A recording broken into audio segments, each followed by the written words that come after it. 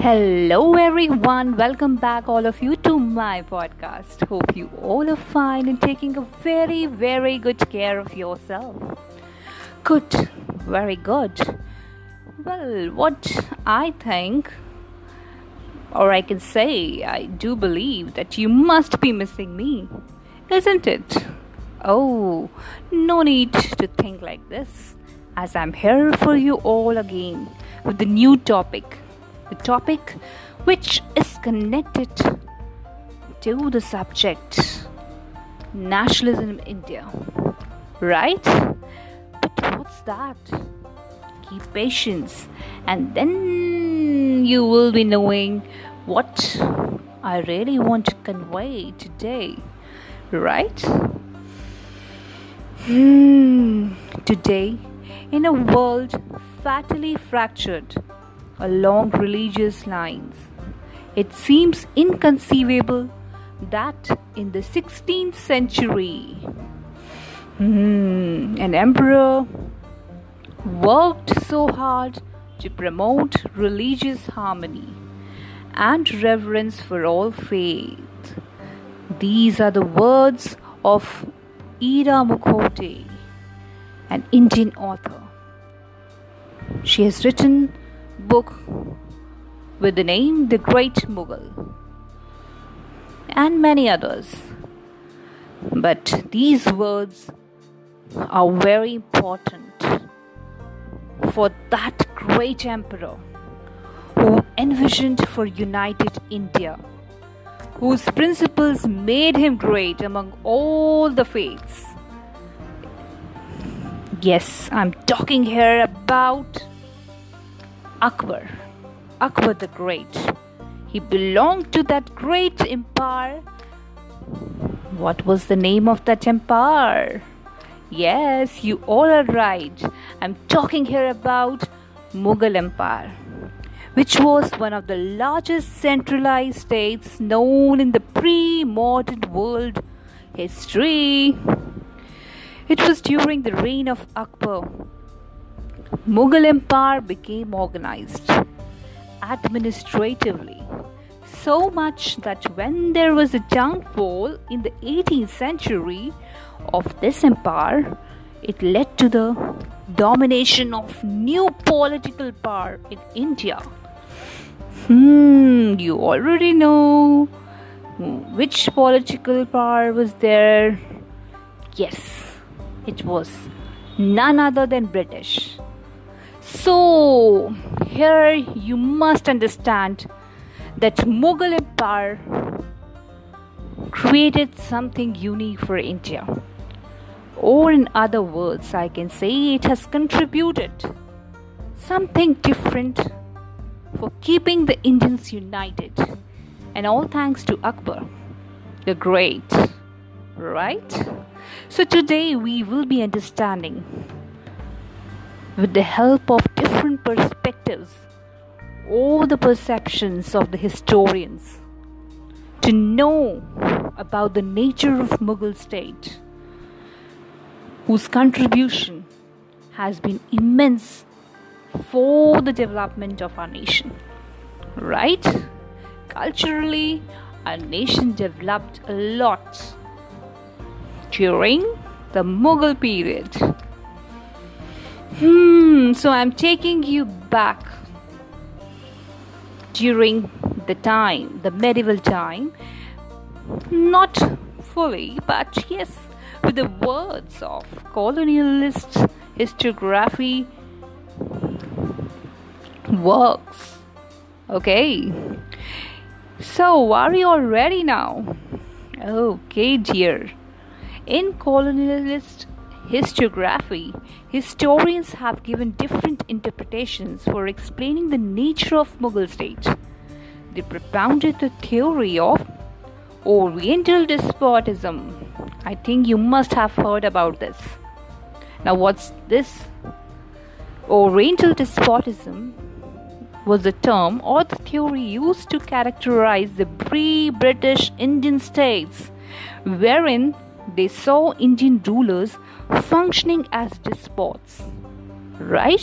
So this was the theory propounded by the colonialist historians. Right? Now, there is a turn of another group of historians' theory. No, it was the theory given by the Marx. Okay? The Marx model of Asiatic production. Marx, a German philosopher during a very important century, who advocated the theory of communism. Hope you remember this. So he was the one who has said that the pre-British India was extremely exploitative. Yes, it was extremely exploitative and left no surplus with the subjects. As a result, there was no scope for class formation, leading to any class struggle in India. And this theory saw that village community was more egalitarian in nature. So you can understand that this theory, which was devised in early 1850s, was again using the same meaning that Mughal state was despotic in nature, right? And here now I would like to give you the words of Stephen Blake, who analyzed the Mughal state as patrimonial bureaucratic empire, where the ruler governs state as if it was his patrimony or household really. So you can see that Mughal state has been widely contested theme among the historians. They have given different notions to explain the nature of the state. So in this way, to understand the question of how the political power had been used in achieving certain social and economic goals in the historical past is the main concern of historiography in India. And here you must understand that in Douglas A. Stuyvesant's book, The Formation of Mughal Empire, he has seen 4 levels of transformation. Transformation where? In India only. The increasing central power, acceptance of Akbar as sovereign and of the Mughal constitution, development of military-based Mansabdari system, and subsequent changes in the sovereignty cult.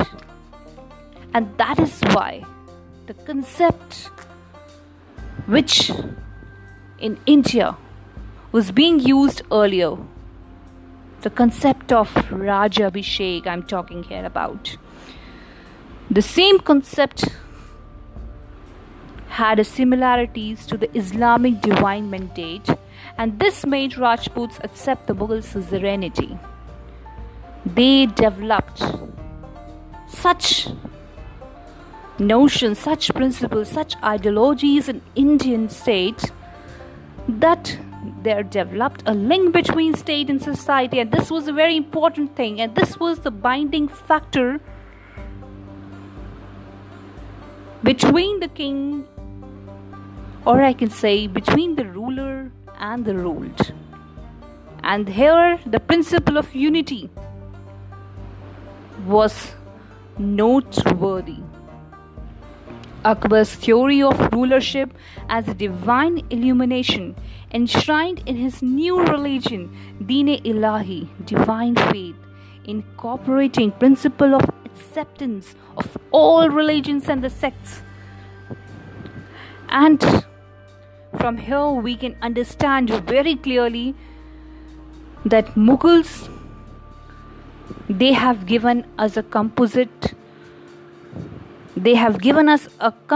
culture, and this developed in Indian nationalist thought as a direct challenge to the British imperial discourse in India. So this unity, which was already there during the Mughal times, helped in the later phases of Indian national movement. Tilak himself devoted his energy in elaboration of cultural components of nationalism. And here he realized the contribution of Mughals in shaping the Indian nation. He created refined understanding about the Mughal state and their adversaries as Shivaji, a man who led the movement for the independence of Hindu nation. Not only this, Gandhiji clearly saw that the Mughal period was that period where Hindu and the Muslims, they were living in peace. There was no scope for the communal riots. Such a blessed period it was. And dear all, when there is a harmony, when there is a peace, unity will live there. And this was the special characteristic of Mughal period. And we must learn this. Keep learning, keep imbibing such qualities in you also, so that you can develop the peace around you. Stay connected with me to know more. Until then, take very good care of yourself and bye-bye.